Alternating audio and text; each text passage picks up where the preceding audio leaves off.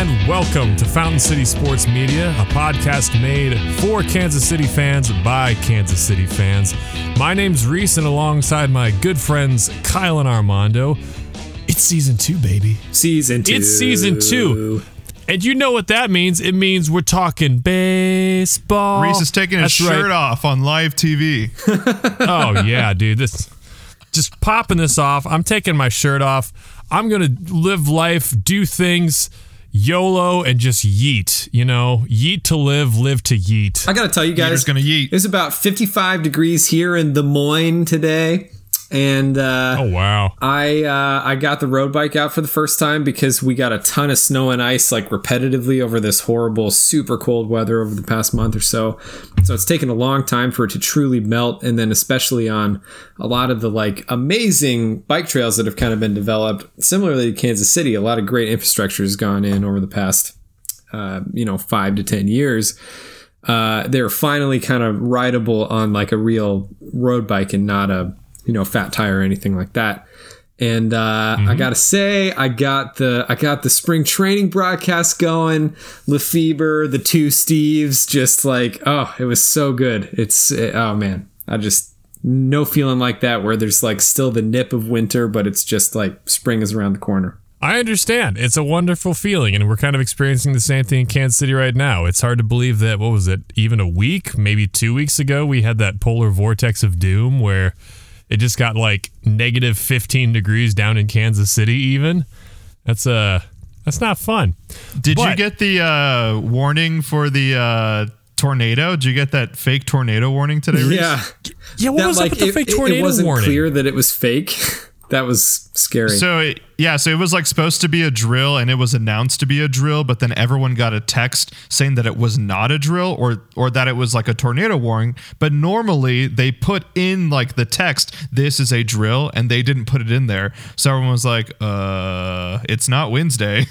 This is not good. Did you get that out in Colorado too? No, I just saw a bunch of people post on Facebook. Yeah, no, that happened this morning right around 9 a.m. And I looked outside and the sky was like crystal blue, and I looked at my weather forecast and it's like it will be crystal blue all day, and I'm just like, someone's full of it here. You also might die. Now see, here is where critical thinking skills come in handy. Yeah, exactly. Like, you can't just post every meme you see on Facebook about a Joe Kushner novel, predicting COVID-19 back in 1980 something. Joe Kushner, haven't heard that one. What's his name? Yeah, that flew right through my head. Hold on, maybe it's Jack Kushner. You know how Reese is with names, only the most accurate. Dude, super like the most. It was Ashton Kutcher on Punk season 3. Oh yeah, excuse me. It turns out it was just like Dan Brown. Whoops. Yeah, dude, I love the Angels and Demons, page 4. I love the Galileo Code. I love the Raphael Code. The Donatello. Oh, wait. Which Ninja Turtle was it? I forget. That's a cheap joke, but I love it. Yeah, I love it. Yeah, man. So, as I have an approximate with all names, it is now approximately spring, first week of March. Things are melting, and that means it's time for spring training baseball. And as I alluded to, and as we alluded to last week, it is now season 2 of Fountain City Sports Media. And I just want to give you guys a heads up for what we're going to be focusing on going forward here. So the Chiefs season is done. Royals and Sporting Kansas City is new best friends. So I will be taking the position of host for Kansas City Royals broadcasts, and our good friend Kyle, a.k.a. the Oracle of 39th Street, will be heading Sporting Kansas City and World Cup qualifying episodes. Get ready for some excitement and some different topics of discussion. We will be doing some draft previews and Kansas City Chiefs episodes closer to the drafts, but for now, baby, you're going to be seeing 50 Shades of Blue. Some other things coming up in the next few months. We will be going back to be doing some live streams. Thank you to everybody who's been supporting our live streams. We've had just our cup runneth over level turnouts with those, better than we could have hoped. We do have a few scheduled right now you can count on us doing a Royals opening day live stream on Thursday, April 1st. That's going to take place later in the evening, probably closer to 9 p.m. Central Time, and we're going to recap the Kansas City Royals opening day outing. Subsequently, if Sporting Kansas City ever gets around to it, Kyle will be hosting the Sporting Kansas City live stream on opening day, which, according to MLS, is going to happen like 2 or 3 days after baseball. So get ready for a live stream doubleheader. I'm thinking mid-April at this point. I'm hopeful for mid-April. We'll see how things go. Yeah, knocking on wood. We still haven't seen our Sporting Kansas City kits yet. Where are they? I want my kits, Kyle. Yeah, I know, right? Although Formula One liveries are starting to come out this month, and that's looking fire. But, that's for down the line. Last but not least, one more live stream coming up in the month of April. We will be doing a Kansas City Chiefs themed opening night of the NFL draft stream on Thursday, April 29th. So Chiefs are picking 31st in that draft. Hopefully we don't wait the whole way just to have them like trade back at the last second. It's like, surprise, you don't have a pick to discuss tonight. Yuck. We're going to be calling in some of our friends, some of our Eagles correspondents. Buffalo Mike hopefully will make another appearance if he'll come on the cast, and Bears correspondents. It's going to be a great, long, fun stream. Also going forward, we are going to have increased focus on beer in the podcast. Starting next week, we're going to have a This Week in Beer segment called Tapping the Keg, or some other name, TBA. If you guys have any feelings on what you want it to be called, feel free to let us know at Fountain City SM. We're going to have increased interviews with industry professionals. That includes brewers, sales team members, and other professionals in the beer industry. And also continued beer reviews. You should check out our Untapped profile at Fountain City SM, where every beer review we do is going to get condensed and wind up on Untapped. So you can see what we're drinking, how we rate things, and like we said, everything's back on the table. This is Beer Review Remix Volume 2, the remixing. That has amazing potential to be a triangulation of the taste of all three of us. That I mean, I can just imagine that going in hilarious ways from like a statistical perspective, where it's like, oh yeah, like this is generally the way we feel about like hazy IPAs, and then I just go off the rails and like review one of them like 10s all across the board. But somehow, like, aroma is a 4. It's just throws off the whole algorithm. And it wasn't a hazy IPA. It was yeah, right. It was Platinum. Just like a Coors. Oh, jeez. I mean, as the punter in the group, it would make sense. As the Tommy Townsend of the group. Oh, sorry, Tommy. Oh my gosh. Oh, poor Tommy. Poor Tommy, indeed. I hope Tommy's doing okay, buddy. I hope you're doing all right out there. Tommy's doing just fine to the tune of multi-hundred thousands of dollars a year. Ah, yes, there it is. He just had one bad game. It's all right. Yeah. I still can't believe it. Okay, I know we said we're done talking Chiefs. I still can't believe I brought it back up. As he takes out his Tommy Townsend like jersey. Yeah, it's my bad. I still can't believe like fake Tommy wig. He bops the snap, catches it, picks it up, crushes it like 57 yards in the air. And then the next snap, when they have to redo it, he like shanks it for 15 yards. It's like, Tommy, dog, Nerves, come dude. on, man. Nerves. Ugh, I feel like not stonks. Dustin Colquitt was breathing down his back. Yeah. I can make a direct comparison here to playing music, because if I'm heading into a gig and I'm feeling incredibly confident and we're going along and something goes very wrong with the singer that I'm playing for, the statistics are so high that that's going to fluster me, and then I'm going to make an error because I'm so concerned about like the well-being of whoever I'm collaborating with. So you can't tell me that like the game was starting to really go south, and then our friend Tommy, who's like on the big stage for like the first time, really, like in terms of like the big stage, was like, oh, I don't want to contribute to this like nightmare dumpster fire that's starting to spin out in front of me. Anyway, playing piano. I'll buy it. Yeah, no, I agree. That's fair. Dude's a rookie. He's got a leg. He's got Colquitt now. He's going to learn. Anyway, our boys in blue are back. The Kansas City Royals. What an off season, boys. What an off season. Up until about, I don't know, January, I'm like, well, I'm always excited for Royals baseball. Hopefully this year something magical will happen and we won't just like chop ourselves off at the knees right out of the gate. And lo and behold, hopefully I don't have to worry about that because we had some major moves in the offseason that might pay out immediate dividends. Oh, I thought you raised your hand. Oh, no, this was a fingers crossed. This was like, please, God, let everything pan out that we need to pan out this year. I thought it was like, I'm like, that's a really weird way to raise his hand. I'm like, did he like have a nervous twitch or something like that? Some Star Trek bull. No, hell no. Anyway. So, as we all know with the Kansas City Royals, the big talk has been trying to figure out a way just to rebuild this team after losing the skeleton of it post-2017. And they've done so over the last few years in the draft, particularly investing in pitching talent because, as we know, our pitching lineup wasn't even that great in 2015. It was just consistently good. You know, it was consistently good. So in 2018, we go and we draft the Fab Five. I'm, of course, talking about right-handed pitcher Brady Singer, right-handed pitcher Jackson Kowar, left-hand Daniel Lynch, left-hand Chris Bubic, and right-handed pitcher Jonathan Bolin. And it's crazy. It's crazy because we picked 4 of those guys in the first round. Brady Singer, round 1, pick 4. Kowar and Lynch, 33 and 34 respectively, and Chris Bubic, 40. Now, we bolster that in 2020 with our first pick being left-hand pitcher stud Asa Lacy, a fellow round 1 pick 4 guy. Now, I know some of the talk we've had is that, like, are we going to groom these guys? Is this just kind of like a shotgun of drafting pitchers, hoping that 2, maybe 3 of them pan out to being major league starters? Are we just going to groom them to flip them for parts like we did with Lamb and Finnegan back in 2014, 2015? But we got a stable of young arms. What do you guys make of all these young arms?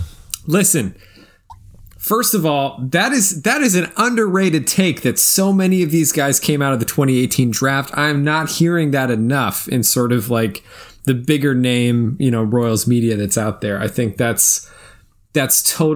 totally speaks to the long-term planning of this organization when it comes to, like, we all understand that as a small market team that put together a high-powered, shall we say, like gutsy, not flashy offense paired with consistent pitching, like you said, to get to the 2013 run to almost the playoffs, to the miracle run in 2014, to the championship in 2015, we all understood that coming back for the swan songs of all of these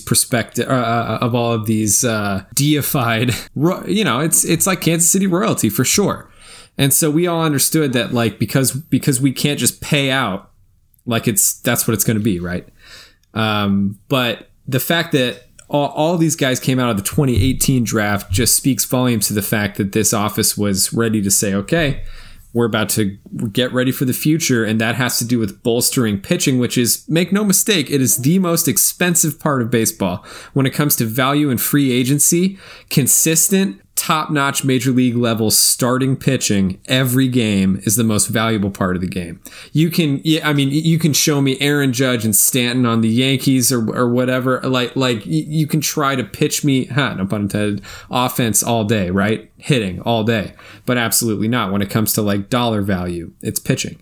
And so the fact that they oriented this rebuild around bolstering our starting pitching through drafting in the minor leagues process, still obviously willing, as we'll get into, to trade away assets as necessary, but like that's the core of like what we build through the system, and then we start signing guys on top of that. Perfect. Yeah, I got a couple things. If Bubic, Singer, Asa Lacy as like a relief pitcher or in the rotation, and Daniel Lynch in the rotation in 2022, like if that is an actual thing and we are competitive to like win playoff series with those 4, then yeah, Dayton Moore becomes like Brett Veach mountaintop type, because to get all that, in the farm system and to grow it would be freaking amazing. And that is kind of like best case scenario. And for all that to happen, and we're still able to get rid of Khalil Lee, it's amazing. Two, it's also important for us to like realize that baseball's changing in the way that there isn't like 4 starting pitchers anymore. There's just so many different types of styles, right? You might have a pitcher come in and pitch 4 innings, but then you might have 6 different pitchers in one game, and that's normal now. Like that's a normal thing. So for us to have more in the depth chart, more that are coming in, I mean, it's a beautiful thing to watch as a Royals fan. Love it. Crossing the fingers it works out.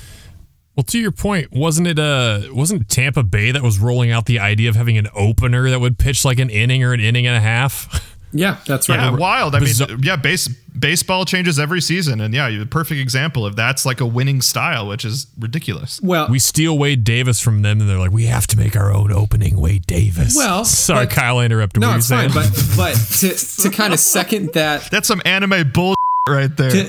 To second that idea of Kansas City innovating an idea that's changing the face of the league, like, you know, the question in baseball for the entire like 140-year history of the sport as a professional sport in America has been, how can smaller markets compete? And obviously a more recent example of that is Tampa Bay revolutionizing the opener. That's super interesting, and like from a total like Moneyball perspective, yeah, totally valid. Like it's kind of shocking that nobody tried that sooner. And so to Armando's point, we're going to see a lot of that because our bullpen is going to be filled with former starters, looking at you, Ian Kennedy and Danny Duffy, who are going to see more appearances in relief. But even beyond that, the point I want to bring up is, do y'all remember, like, I mean, it's canon at this point, but that like Sports Illustrated thing about the Houston Astros after they had lost like 100 plus games, like 3 seasons in a row, where like they were predicting that like the Houston Astros farm system is like the new way that you build a team in a smaller market. And like they sort of foretold this like incredible rise of building the farm system from within. Well, I raise you that this way that Kansas City is building this team is like the next generation of that, like, you know, build the team from the bottom, like sacrifice, like lose 100 games a season every year for 5 years if you have to. I hope and believe that what we're going to see is a way to stay relevant with the, you know, aforementioned dips of being a small market team where like you can't just pay out for a playoff run every year. You can't just buy one. Looking at you, Tampa Bay Buccaneers. Can't stop thinking about it. But like clearly knowing that, like, I'm hopeful, and I really do believe that this is the blueprint to be able to do that, is when it's time to rebuild, you invest in the pitching and you take the time that you need to foster that. And then when it's time to go, you start signing free agents and start building from there. Well, it'll be interesting to see how cyclical this winds up being, because if you remember, we're the ones that started that trend of like bet on your bullpen and close the game after the 6th inning. Because, I mean, even a year after we won the World Series, Cleveland tried to put together their bullpen. ESPN was all like, oh my gosh, Cleveland's bullpen's the best of all time. And they wound up blowing multiple leads in Game 7 of the World Series. Chalk that one up. Nobody beats HDH Part 2. But now, like you said, we seem to be doing this in the sense of like, why don't we try and like build with starting pitching and not necessarily going out and trying to find Zach Greinke. But we may have taken a page from the book of the Mets of 2015, if you remember, because their future is supposed to be built on the back of Syndergaard, Harvey, and DeGrom. Now, obviously, that didn't wind up panning out for him because we shattered Matt Harvey's soul, and Syndergaard turns out, you know, got karma for throwing at Alcides Escobar's head. You know, so I mean, nobody can account for that happening. But let's look at some of the pitchers that we have had play so far from that Fab Five. As we know, last year in the COVID-shortened season, Brady Singer and Chris Bubich were called up, and it was pretty exciting to see what they had. And ultimately, I mean, given the circumstances, as much as you can read the tea leaves, they didn't have too terrible of seasons. Can I read you guys some stats real quick? Do it. So just a quick cliff notes on Brady Singer. He was 4-5 with an ERA just over 4. He was going approximately 5 1/3 innings per outing, 8 home runs, 61 strikeouts, 23 walks. By and large, he was a pretty steady guy. He had about 5 innings, 3 earned runs generally, which, I mean, geez, you can't peg that in a rookie starting in a COVID season.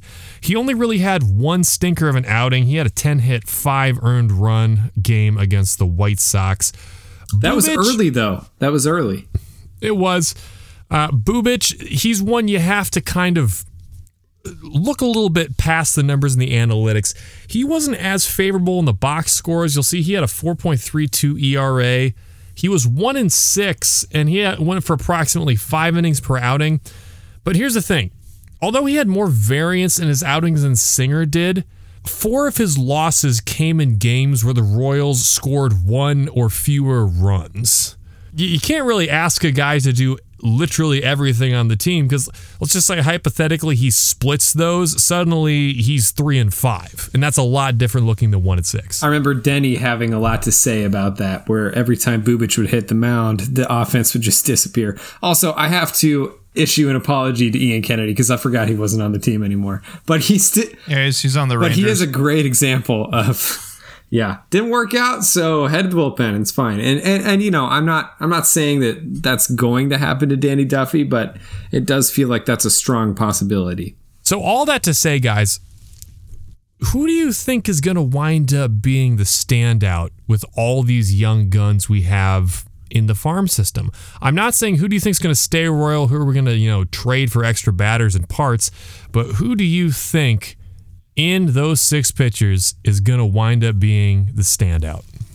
I don't think we're going to see immediate return on Asa Lacy, although I think Asa Lacy is going to be the best out of them because Asa Lacy is huge. He struck out 11 people in his very last game at Texas A&M.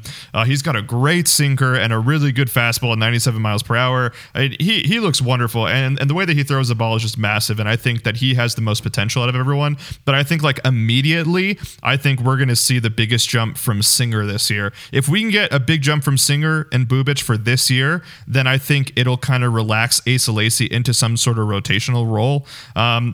Daniel Lynch, it sounds like he's doing really good in spring training. I'm hearing a ton of good stuff about Daniel Lynch. The fact that Daniel Lynch was put on the game today against the Cubs, I mean, that's a big deal that he was called up. I forgot how many innings he actually pitched, but for him to be called up so young, I think there's a lot of good things that could happen to Daniel Lynch. I would love to see him in the rotation at the end of the year for this year, but I mean, I'm kind of thinking 2022 right now. That's kind of where my mind is as a Royals fan. This year's going to be great, but 2022, let's go. Let's go. And if we can get some of these young guys in rotational pieces, I would love that. But biggest person for this year, I need Brady Singer to be a solid starting pitcher number 2 so that when we go in and we are talking playoffs, Singer's ready to roll. And it'd be great if Bubic would too. I'm going to agree with that and say that Brady Singer is my favorite of that group of 6 that you just mentioned. I think part of that is just he was so icy in those, he got his first start, I think, in that early Cleveland series and at the beginning of that coronavirus season last year. And we finished that season with 26 wins, I believe. And, he's such a young guy coming out of these lower level leagues and he still was able to just bring it every game. And I think that experience is huge and hopefully will translate into this year. But I don't discount the possibility that a guy like Bubic or even like Jacob Junis, or honestly even Brad Keller, or maybe a resurgence in Duffy, right? Like there could be any of these guys who could have a standout year this season. But I agree with Armando that the year we're looking at is 2022, right? To start. And this has sort of been a common refrain in Royals fandom lately, so I don't take credit for this idea. But the idea that when we started to be competitive in 2013 came as a result of when we started to pair the farm system with free agent signings like Benintendi. And so I think that's, that's a blueprint. And I mean, I love Singer, but again, like, you know, any of these guys could step up and just start to really bring it. It's a different world. You know, there's like no fans in most of these stadiums, you know, for good reason early on. But, you know, it's a totally different world out there. So we'll see what happens. Well, we'll just have to wait and see with all of these young guys who winds up panning out, which cream rises to the top, and who winds up being a casualty to bring in some more players for us. Ooh, sorry. One more thing. One of you guys touched on this, maybe Armando. Is the era of the ace dead? Because it feels like it might be, because honestly, everything that we're discussing, like if you look at the Dodgers, which are the ultimate example of like loading up with incredible talent from within, paired with like crazy free agent signings, like in every offseason, trying to get there. And, you know, Kershaw has finally like banished the demons, right? Like he finally got that ring. I just wonder though, because like, you know, when you think of like an ace locking down a playoff series, right? Like it just never works that way. You know, you always need a deep starting rotation to make it through a series. And I wonder if, because baseball is going in this direction with a lot of kind of malleable up and down bullpen assignments, whether the era of just having like three guys who always start in the playoffs is gone. I mean, it very well could be, and especially as teams are focused more on defensive-minded baseball and pitching, especially in the fact that, you know, they've let it be known this year they're going to be unjuicing the ball, so we'll be seeing fewer home runs. You know, that can affect teams like the Twins, the White Sox, and other bandbox stadium squads. And the Yankees. Well, I mean, and the Yankees. So I think we'll just have to wait and see on that and see where pitching in baseball goes.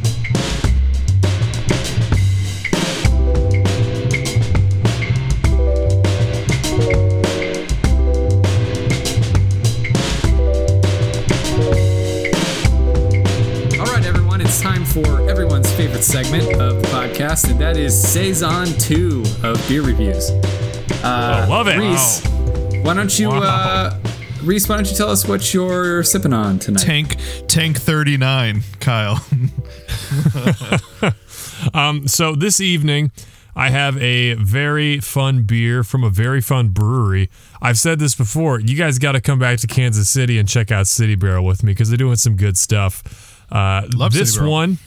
This one is called Cult Following. It is a sour raspberry apricot double IPA. Yep. It's pretty awesome. It's got a blend of different hops in there, including NHZ 107. You gotta love those experimental hops, baby. Ooh. Yeah, you never know what you're gonna get. But I'm looking forward to it. I know that's a lot of adjectives in there, and, you know, beer purists are probably turning up their nose to that, but life's too short, baby. Drink the beer while you're here. Absolutely. Why don't you pour that out and give us an aroma? I got so animated talking just now, I'm afraid I shook the beer up and it's going to explode everywhere. Hey, what do you know? We survived. The magic touch. All right. Man, right away, it's a double whammy aroma. Obviously, being a Southern Hemisphere hop varietal, you're getting a lot of those tropical notes in there. A lot of that kiwi, a lot of that mango, that papaya, all those delicious tropical fruits. You also definitely smell the notes of the sour raspberry and the apricot on the nose as well. It's not sickeningly sweet. Reese, is it supposed to have those actual fruits in it, or are those just flavors from the experimental hop? Those are just flavors from the experimental hops that that you tend to get. Yeah, so interesting. You get those bad boys in there. I'm also, this is funny, the can mentions smelling Mexican vanilla. I am getting Mexican vanilla. I think that's like the mystery dum-dum flavor I couldn't figure out. So I was gonna say, how do you know what Mexican vanilla smells like? Someone get this man on marketing for Starburst. This is great. Yeah, dude. French vanilla is so 2005. We're on Mexican vanilla now. I say, wearing my Pachuca jersey, long live Pachuca. Absolutely. No wins through 9 games. Rough. Pour one out. They might not have a win, but the aroma on this beer is a win. With its unique scents and welcoming tropical notes, I'm going to give aroma on this an 8.4. Absolutely. I'll be sure to send this episode to a friend of the podcast, Luvi, and, he's not really a Pachuca fan, but we can all appreciate bad soccer. But only for a limited time. Like, they'll be back. It'll be fine. Absolutely. No, I do not have a Tigres jersey sitting just below my stool right now. Who told you that? I mean, it's a great team right now. So, anyway. All right. Take us through the appearance. This is a really unique colored beer. I hate to be like, well, Dodoy, but it's an apricot in color. It's most IPAs kind of have that goldenrod, clear honey color, but this is definitely, it looks like sunburnt honey. That's what it is. If honey had like skin cells and was outside just like chilling, drinking too many of these, that's what it looks like. It's semi-translucent, not hazy enough to be a hazy IPA, but still too opaque to be a traditional, like West Coast looking IPA. Reese, did you say this was a double IPA or a single? It is a double IPA. Oh, okay. Yeah. So I guess some double IPAs do got a bit more haze to them. When I poured it out, it had about an inch of head on there, kind of a medium density head. It has since retreated, and I'm left with just a few bubbles hanging out in the top. A lot of carbonation action going on in the glass itself. All things considered, much like the smell, it's a very unique color. And you know what? I'm going to give it an 8.3 again. Oh, 8.3. yeah. Nice. Strong marks so far for this beer. How about flavor? Oh, man. That's pretty fun. That's pretty fun. I got to take a second sip before I say anything. It's too fun. This is a very unique beer. And one thing City Braille does very well is they're not afraid to put out unique small batch beers like this, particularly IPAs. They don't shy away from it. I do get some hop notes on here, but it's like I've never had an IPA where I don't get like bitter hop notes from it or like a lot of grassy hop notes from it.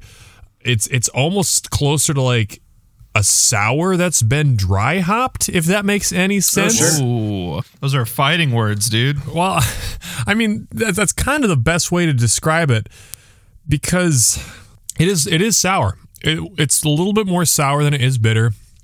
You definitely get the raspberry notes. You get the apricot notes. I'm actually very proud of the apricot. It doesn't taste like a bunch of fake, like Trolley peach ring apricot. It tastes like a dried apricot.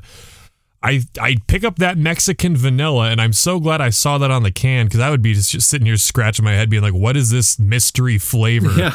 What is that 8th flavor or whatever? But, much like the Rug and Big Lebowski, it really ties the beer together. You got some sour, you got some sweet.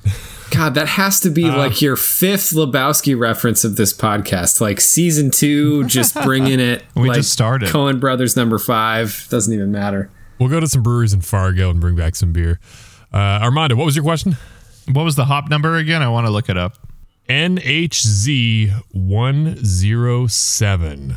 It says it's a New Zealand blend.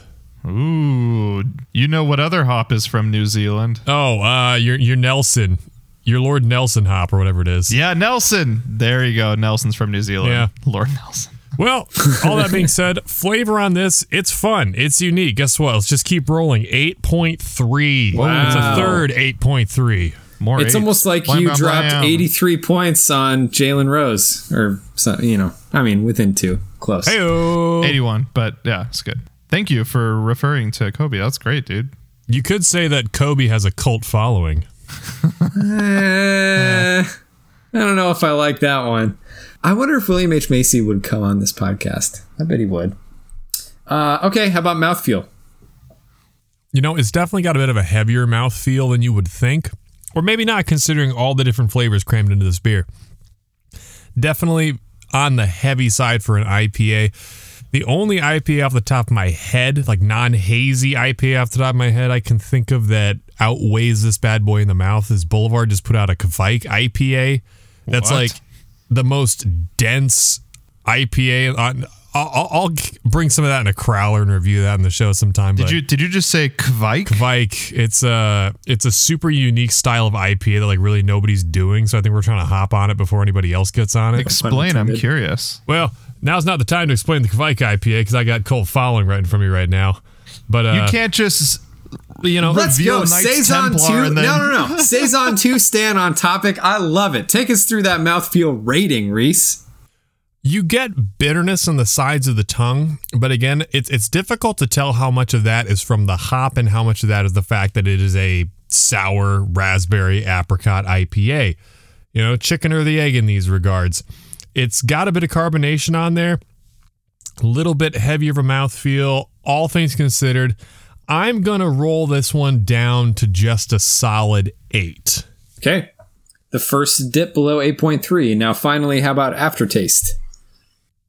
This is really interesting. This has to be one of the more two-sided coin beers I've reviewed on the podcast, mainly in that you get, like I said, sour beer going down, but coming back up.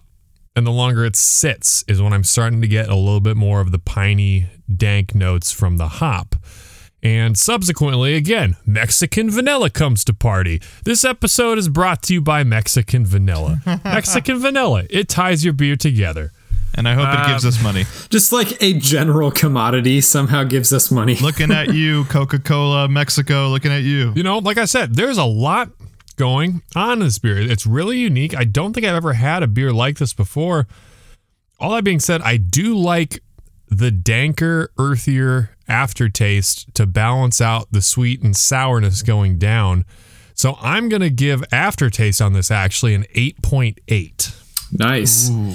To tie this all together, a great review as always, Reese, but how about you assign us an HDEQ, a Hunter Dozier extension quotient? Hey. Oh my gosh. You're always dealing those, Kyle.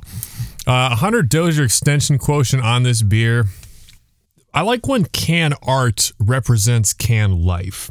And the can art on this is a sketch of a theater. Like, you know, what you would go to see either Rocky Horror Picture Show back when you're in college, or what's that theater in Lawrence that you love so much, Kyle? Liberty. Yeah, Liberty Hall. It's like Liberty Hall. And, you know, this beer is like the personification of going to watch Rocky Horror Picture Show or seeing Bubba Hotep or seeing those weird indie films, pardon me, that have a cult following.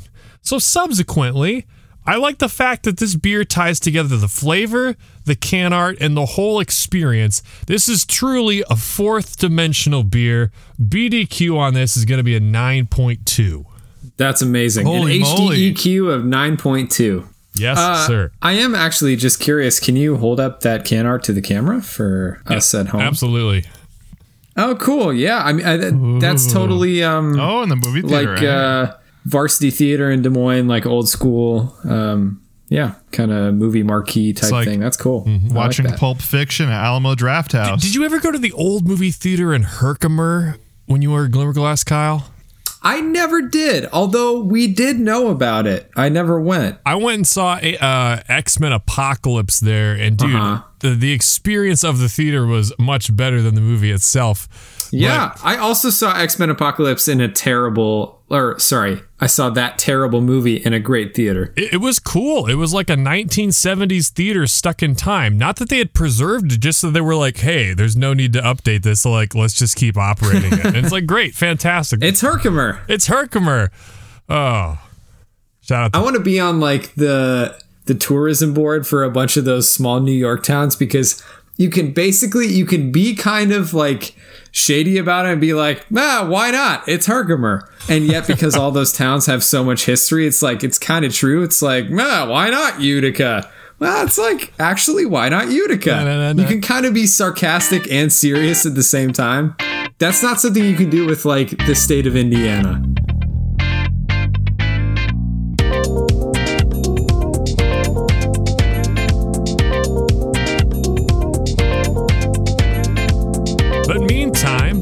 There's still another half to the game of baseball, and that, my friends, is batting. And on December 8th, the Royals added a veteran, respectable bat to the squad. They acquired Carlos Santana on a 2-year, $17.5 million deal.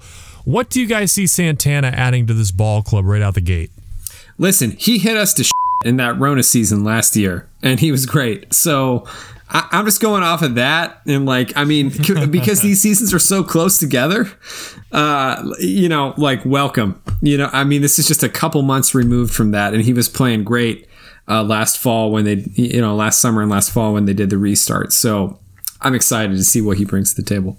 Yeah, Carlos Santana has been good his whole career. Even before the 2020 season in 2019, he was still having over 100 hits per season, almost 100 RBIs in 2019 with 93. And not only that, but we get another veteran presence on the team. Him, Salvi, Witt. Having that core of veterans for a team that is looking to be in playoff contention is huge, and it's something understated with him. Not only that, but also he's a great defensive player.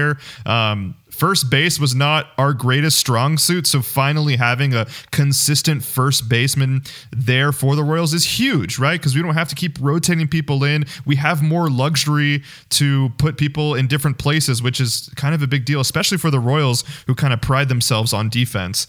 So love Carlos Santana. I agree. Like you said, he's a great signing. There's some really interesting stats on him. So fun fact, last year, the Royals had a .309 OBS, which was the 4th worst in the majors. Santana's career OBS is 366. That's wild. One of my other favorite stats on the dude, he had 47 walks last year in the COVID-shortened season. Only 3 Royals had more than 47 walks in a full 162-game season. So I think what we're seeing right off the bat is we're seeing a guy who can get us on base. I think he's really going to flesh out that lineup. We're probably going to put him in the top half of the order, obviously, and he's going to be getting I'll probably put him 3. He's going to get us on base. He's going to drive runs in. It's really what we need. Some other things he brings, he's got World Series experience. Obviously, Cleveland was no stranger to the playoffs in that run in the late 2010s. And as I mentioned, they had that World Series appearance back in 2016. But not only is he going to bring things on the field with his bat, I'm excited because he has mentioned that he wants to mentor our younger talent, particularly guys like Adalberto Mondesi and Jorge Soler. He said, I want to try and help out a couple guys like Mondesi and Soler, and I try to talk to the guys on my team about try to be patient at the plate. And, we've seen Soler take that step forward, and now he's like a legitimate major league master of the ball, but we're still waiting for that batting consistency from Adalberto Mondesi. And listen, those two guys were different sides of the same coin in last year's COVID-shortened season, because Mondesi struggled with offensive consistency, as we, spoke about at length. But Soler played hurt, like he played through that side injury for most of the season, right? And so the fact that, honestly, both of those guys, first of all, Mondesi was able to get through those issues and produce even in a 60-game season, which was impressive given the circumstances. And Soler was able to play through injury, but there has to be, it's got to be amazing if those guys wind up being able to learn from Santana. Hot Take Mondo here has a hot take for you. He has to have one every episode. Hot Take Mondo, Mondesi, this is your last year. You put up or shut up. I'm sorry. We've had too many seasons of Mondesi being hot and cold. In the beginning of the season, it's always like, where is Mondesi? And then at the end of the season, it's like, oh, I don't want to get fired or traded. Here, I'm going to start being amazing. And he's always great at the back half of the season. Now that we have more pieces in place, he can't do that anymore. Either he has to be consistently good or consistently bad, and if he's bad, goodbye. This is it. This is it for Mondesi. If he doesn't show us in this season, get rid of him. I unfortunately agree with you on that one. It's getting to the point where, again, he's not young, but he's going to start entering his prime, and maybe we can flip him for a reclamation project sort of deal, if it comes to that. Hopefully it doesn't. I want Mondesi to be a Royal for a long time. Yeah, I like him. A ton of potential, a ton of talent, but he's been given everything. He's been given great training. He has a lot of skill. He just hasn't been able to be consistent.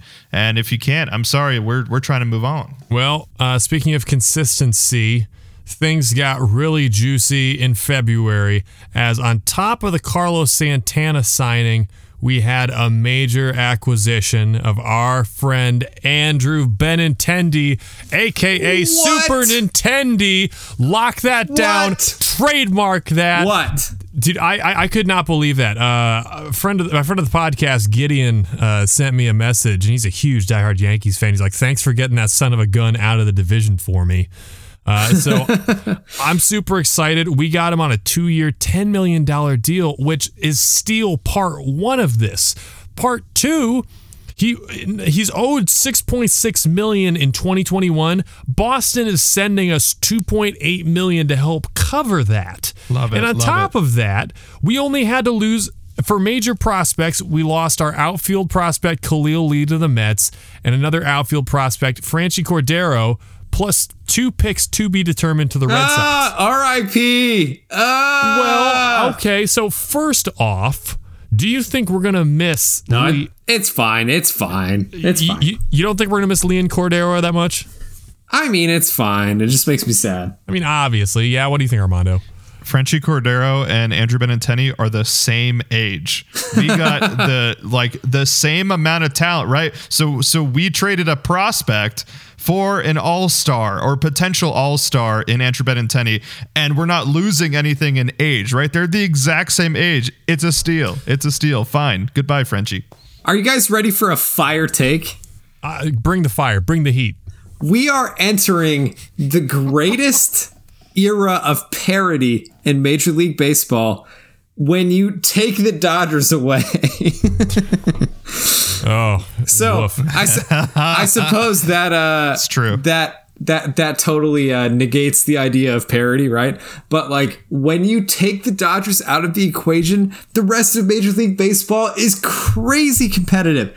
Think of every division. Think of our division. I know we're going to get to our predictions at the end of the cast, but like, I mean, every team is competitive. It really is. Like you think about like the NL Central. I know the Cardinals are, projected to win the division, but like, are you really trying to tell me you're going to count out the Cubs in that division? You're going to count out the Brewers to be competitive? Yeah. And I mean, those are just the teams that are near us, right?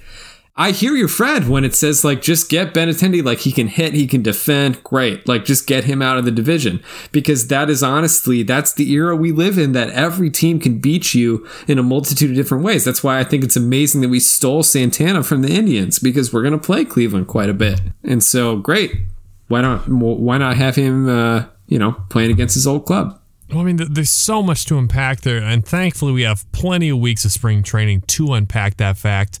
Personally, I don't think right now we're going to miss Lee or Cordero the way Armando mentioned, because like you said, they're the same age, but we have a 20-something-year-old who can play versus a 20-something-year-old that might wind up playing really well. Bingo. It's funny being on the opposite end of that trade for the first time, because I've bemoaned to you guys even last year when we traded Rosenthal for who was it, Olivares, and I think we got one other player in that package deal. But it feels like for the better part of the last 6 years, the Royals' prerogative has been like trade this proven commodity major league level starter for like a lottery pick and a few scraps that might wind up being rotational players. It's nice. Let me apologize for my take there. Sorry to interrupt you. Just because I was a total prisoner of the moment of that, because I like Trevor Rosenthal, and my dad's a huge Cardinals fan, right? And so I've been like watching Rosenthal for years. And so like the whole like him and Matheny thing, I was like totally suckered into that. But looking back, great idea. Flip him. He was pitching well, but he's like old, right? At least in baseball years. So flip him for some other commodities. That's great. Yeah. And even like the Rosenthal thing, it's like, I would like to trade a Trevor Rosenthal veteran closer for a Carlos Santana veteran hitter. That to me is a fair trade, or at least like a high-level prospect. But those never happened though, Reese. That's the thing. Those never happened. Excuse me, San Diego, line one. Yeah, we'll trade you Strom for these 3 washed-up scrubs. And oh my, they're the only team I know that wins every freaking trade, and I don't know who they owe their soul to, but it seems like, oh yeah, we'll give you Mookie. No, screw that. They've got Major League Baseball on MLB The Show 2K15, dude, in terms of like trades and forcing trades. It's disgusting, and I am green with jealousy. I mean, okay, I hear you on that, Reese, but I just need you to temper that a little bit and understand that they are our small market brothers, and I respect them. The only temper I have right now is this fury of how happy I am that we signed Andrew Benintendi. He is arguably, paired with Carlos Santana, our biggest offseason acquisition since the Shields Davis trade of late 2012. Yeah, I think that's fair. If not better. It's insane. He's bringing more OBS just like Santana. He's young, but he's got a career 353. A lot of his career stats, which he was called up to the major leagues around the same time as Whit Merrifield.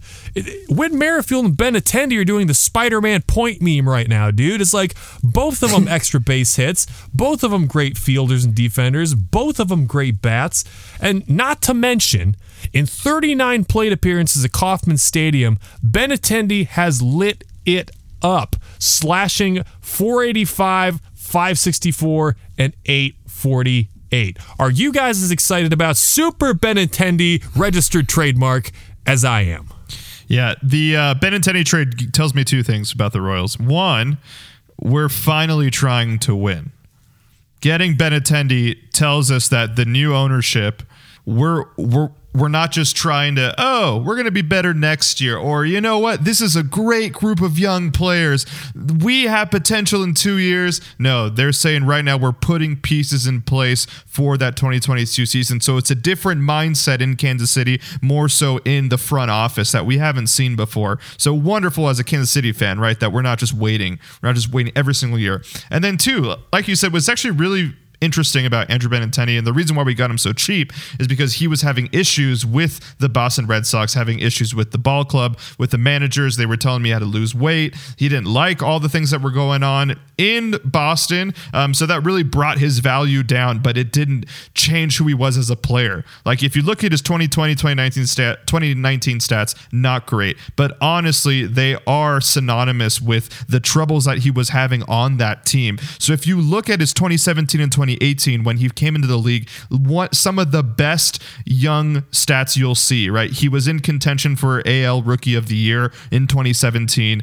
An excellent player. If we can get those 2017 numbers, which I think we can because he's in a whole new situation, veteran presence, I mean, he's probably going to be batting second. Like that dude can hit. I wouldn't say he's a power hitter, but he can literally hit from anywhere. If you look at any of his highlights, he's just trying to hit the freaking ball, which is what we need. So love it. Huge. It could be the biggest trade in Royals history. Oh man, that's pure, just like uncut, uncensored hot take Mondo right there. I love it. Blah, blah. I love it. And like you mentioned some other things, dude, the dude was a Gold Glove finalist in 2018 and 2019, and we're going to plug him right into left field, missing the veteran presence of Alex Gordon. So it's kind of like, this is really going to help soften that blow, man. We don't have to worry about the left field line of Kauffman. It's great. Big. That's huge. I'm going to temper Armando's hot take a little bit and say that, like, we'll see. But I also appreciate, like, the best case scenario, like, this is fire. This is the thing that, like, puts us on the road to the World Series. So totally. I don't really want to take it back that much. So you're great. I love it. You can try, but I'm still Super Saiyan, as the anime kids say. Dude, he's Super Saiyan in the membrane. So I guess my next question for you guys is, with these acquisitions, and we haven't even gotten to the recent signings of Hunter Dozier, the return of Gerard Dyson, Wade Davis being signed to the minor league deal, looking like he's probably going to get a spot in the bullpen. All these things considered, What do we make of the Royals' rebuild plan and the timetable given these moves? Do you think it's a sign that they've kind of changed the course partially because partially because Sherman has taken over in the front office and he wants to see them win? Or do you think this was the plan all along? No, I think this is the result of the back end of the post-World Series hangover contracts being finally gone. You know, we renewed Alex Gordon. We assigned Ian Kennedy to that bloated contract, right? You know, the final two sort of last vestiges of that era in Gordon and Kennedy were up at the end of last season, contract-wise. So honestly, this is where we go from there. And I think this was always the plan, right? Like, of course, post-World Series, yeah, you're tempted to go with the guys who have both become, like, team heroes. Like, all these guys will be remembered forever. Like, we all remember where we were when we watched these games, right? Like, they are heroes for the organization. So, of course, you're going to want to, like, get them what they have earned because they brought you a ring, right? So, like, these contracts and, like, renewing these guys, I get it, right? And so for a small market team without unlimited funds, that's going to mean some sacrifice in terms of competitiveness in the near term. But I make no mistake, this was always the plan, right? Like, once that's done, which now it is in 2021, it's time to just reload. Hot Take Mondo, your thoughts? I'm going to disagree with Kyle there. I see a big difference between Sherman and the Glass family. Now, I also have some ties to Sherman. I will say that before I say my take. Sherman, John Sherman and I were both parishioners at Visitation Church, and John would hear me every week actually when I was singing in the choir there, which is pretty cool. Are you serious? But yeah, no, for real, he's a parishioner at Visitation, so that's pretty dope. I mean, not that I've met John, but like John's been a parishioner at Visitation for years. Well, he's obviously on a first name basis with you because you're calling him John. Oh yeah, me and John go way back, man. No, but okay. So the reason why I say all this is get this man on the podcast, and also, where do you possibly disagree with me? Okay, that's where I'm going to come in from. We did not see moves like this coming. Right? This came out of nowhere for everyone as a Royals fan. We weren't expecting stuff like this, even to Kyle's point. Like Kyle said, if you're a small market team, you have to sacrifice acquisitions. You have to sacrifice trades that we just saw,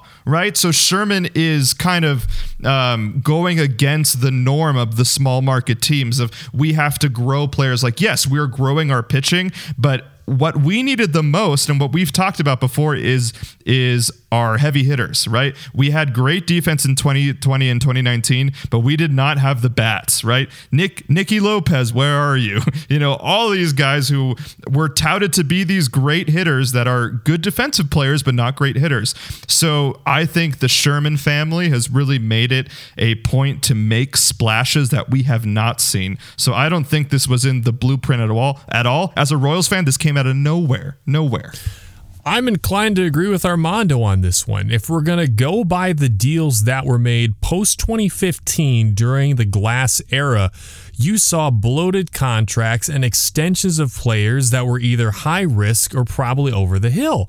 I mean, we're talking about re-signing an Alex Gordon for 5 years, $70+ million, who was in his early 30s at that point. A very similar deal going to a Tommy Johns to Ian Kennedy that both of those beyond blew up in our face. And then you look at some other things too, you know, like trying to sign those older relievers, all of which I'm not going to go through naming from the San Diego Padres, but you saw moves made to try and kind of extend the glory of 2015 as opposed to ever committing to a rebuild. And that's where I was saying earlier, we were trading veteran proven commodities and just kind of getting like rotational, you know, like might eventually be major league players in return. And that's what was so frustrating with the Glass era, is that it never seemed like they were ever in it to win it. Whereas Sherman's come in here, and I almost feel like he's seen all those young arms and he said, so here's the deal. You want to see if those guys pan out in the next few years and like 3 or 4 of them become starting studs by 2023? What if we got some decent hitters to put around them, so if they get good early, we're good now? That's what I'm most excited about from this year and from this new era of John Sherman. I feel like both of you guys just agreed with me while claiming to disagree with me, because I agree with that. What? Go on. I just don't think it particularly has to do with administration, right? Because all of this has to do with money and money you have available. So I'll hear you that, like, yes, the Glass administration wanted to prolong the glory, but that's also what I said, right? Because that's what you do after you win a World Series. You try to just ride the train. And that's what everybody does. That's what the Royals did. That's what every organization does. And now we're seeing, like, for sure, I'll say the Sherman administration needing to prove itself probably accelerated the riskiness of these deals. So I'll give you guys that. But I think we agree on the fact that, like, what we're seeing is like a way out of the dip beyond the back end of the former contracts coming off of our World Series. Sure. But what's tricky, though, is as I mentioned with some other dudes, they had young players they decided to trade away to try and extend the glory years more. And, I mentioned Strom being a key candidate of that. Yeah. Whereas, that dude would be our closer tomorrow if he was still here. Yep. And subsequently, they had multiple opportunities to get out of the Ian Kennedy deal by dealing him back when he seemed to be a decent middle reliever setup sort of dude. They never did, even though we had no intention of competing, and subsequently the wheels fell off in his final year. We had no chance of doing anything with it. And those kind of decisions, I'll give you, are Glass versus Sherman. But when it comes to, like, the natural, like, wax and wane of small market teams, I think we can all agree that, like, this is what happens to, like, Kansas City when we, like, put it together, win the series, and then it's like the hangover for a few seasons. I mean, technically, we will never know whether Glass would have signed Benintendi, I guess, in an alternate reality. There's no way he would have. I just personally think that the Glass family would have done it. I don't think they would have done it. I'll give you that for sure. No way. And another thing with Sherman, you got to remember, is that, like, he was basically the right-hand man of the owner of the Indians during all those glory years, so he knows how much tread is still on the tires of Carlos Santana. This isn't going out there and just getting a name for namesake, like when we signed Cabrera in 2017. This is like, I don't care what he did last year. Let's just forget the fact there was a world pandemic and baseball got started super late and nobody wanted to play it. He's like, this dude still rakes. Yep. Man, I'm fired up and ready for some baseball. I'm ready. So last but not least, with these exceptional deals going on and bringing in this talent that suddenly has just, like, lit the circuit board up, can this team compete in the AL Central this year? What are your expectations for finishing, and what do you think our record will be? Now, I'm not saying we got to go out and, like, suddenly, guys, we acquired so much talent that we're going to go straight to the top of the AL Central. But realistically, with this team in a much better place than it was even 2 months ago, what are your expectations in 2021 for the Kansas City Royals? I'll go first. I absolutely expect, and I think our basement should be a 20-game win-loss differential. So I think 71 and 91 should be our basement, because we have the talent, and we saw, like, your question, like, can we compete in the AL Central? Sorry, I'm not trying to mock you. That's not what I think you sound like. No, of course. Sure sounded like it. Yeah, that's what I did. But that is your voice when you're trying to be like, I don't know. The answer is yes. We absolutely, like you just gave us the stat about all these one run games in this COVID shortened season, right? Like, we finished 26 and 34, and we very easily could have finished, 35 and 25. No question. And I mean, we just spent a whole podcast talking about acquisition of talent, consolidation of talent who has come up through the system. Like, we can absolutely compete in the AL Central. That's why I say our basement should be 71 and 91, and our ceiling, our best case scenario, we compete for a wild card spot. Yeah, I actually agree with Kyle. Yeah, we should be an above 70 win team. But I still think the White Sox and the Minnesota Twins are better than our roster right now, and just a more cohesive team. Because again, even going back to the beginning of this podcast, we were talking about all the things that have to be done that weren't done last year, particularly for our starting pitchers. Like, unfortunately, a lot of things have to go our way. Like, Singer has to be better. Bubic has to be better. Keller has to be better. Mondesi has to be better. Soler also has to be better. Benintendi has to be better than he was last season, right? So those are already 6 guys that need to be better than they were last year. Now, this all can happen. It's likely that it will happen. There's just a lot of... nothing is really sure on this team, which is okay. It makes it exciting, but that also doesn't put us above the Twins. It doesn't put us above the White Sox, but we should be very close. Like I was saying, we should be very close. We are a wild card team right now. If we are anything lower than third place, I think we're in big trouble. Yep. I think I agree. Well, I don't say I think. I know I agree with what you guys are saying on this. I mean, Kyle, you predicted 71 wins. I think you ought to work for Picada because they had us right at 71 wins. The thing for me is that I agree with you that the Twins in Chicago probably have, they do have better lineups on paper right now. Particularly their pitching is more established than ours is, obviously. But they're not predicted to just shatter wins here. Minnesota's predicted at 90 wins, Cleveland at 86, and Chicago at 83. Now, I don't see any reason why for a good, successful season, we can't be right up there in that 80 column, going right about 500, because none of those teams above us in these Picada standings have made any moves since the standings came out the way we have. Agreed. So if anything... I think, why don't we say let's lop 2 wins off everybody else and put 2 wins on us? So we got Minnesota at 88, Cleveland at 84, Chicago at 81, and us at 73. I think we're closer to a 73-77 win team. Now, Reese, if you really want to get fiery, if we just say those 2 wins are all against us, that we just give us 6 wins. Well, that's a very good point. My math is wrong. That's fuzzy math. Yeah, so that should be about a 77 win team. Yeah. I am not as high on Cleveland as Picada seems to, particularly because they got rid of a lot of that good core. I know they got some young guys in return, but I am not that afraid of them. Armando, I see you chomping at the bit to say something.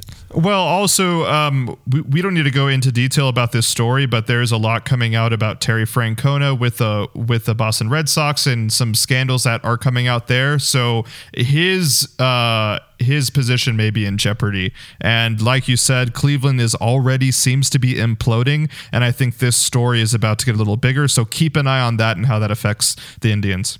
I mean, that definitely plays into it. Some other things, like I alluded to earlier, the MLB has come out and said they are going to unjuice the balls this year. So for home run dependent teams like Minnesota and Chicago, all we're trying to do is get on base and have good pitching. They've lived by the home run, died by the home run. That's a good point. So again, I'm not saying this year is second or even first in the AL Central or bust, but all I'm really asking is that we don't turn around in the middle of May. We're 9-27. I mean, season's over at that point. And if we are within striking distance of the second wild card entering the final month of the year, I will be ecstatic. Yes, and what's going to be really important is that we have to have emphatic wins against the Indians, against the Tigers as well. And who's to say that we're not going to win a few series against the White Sox and the Minnesota Twins? So if we are able in our division to start beating them in big series, I think that's going to be huge for us. And this first month, we do have a few matchups in the beginning of the season that is really going to tell what this Royals team is. I greatly agree with you there. I think the big thing is there's no longer a huge shortage of talent on this team at any position.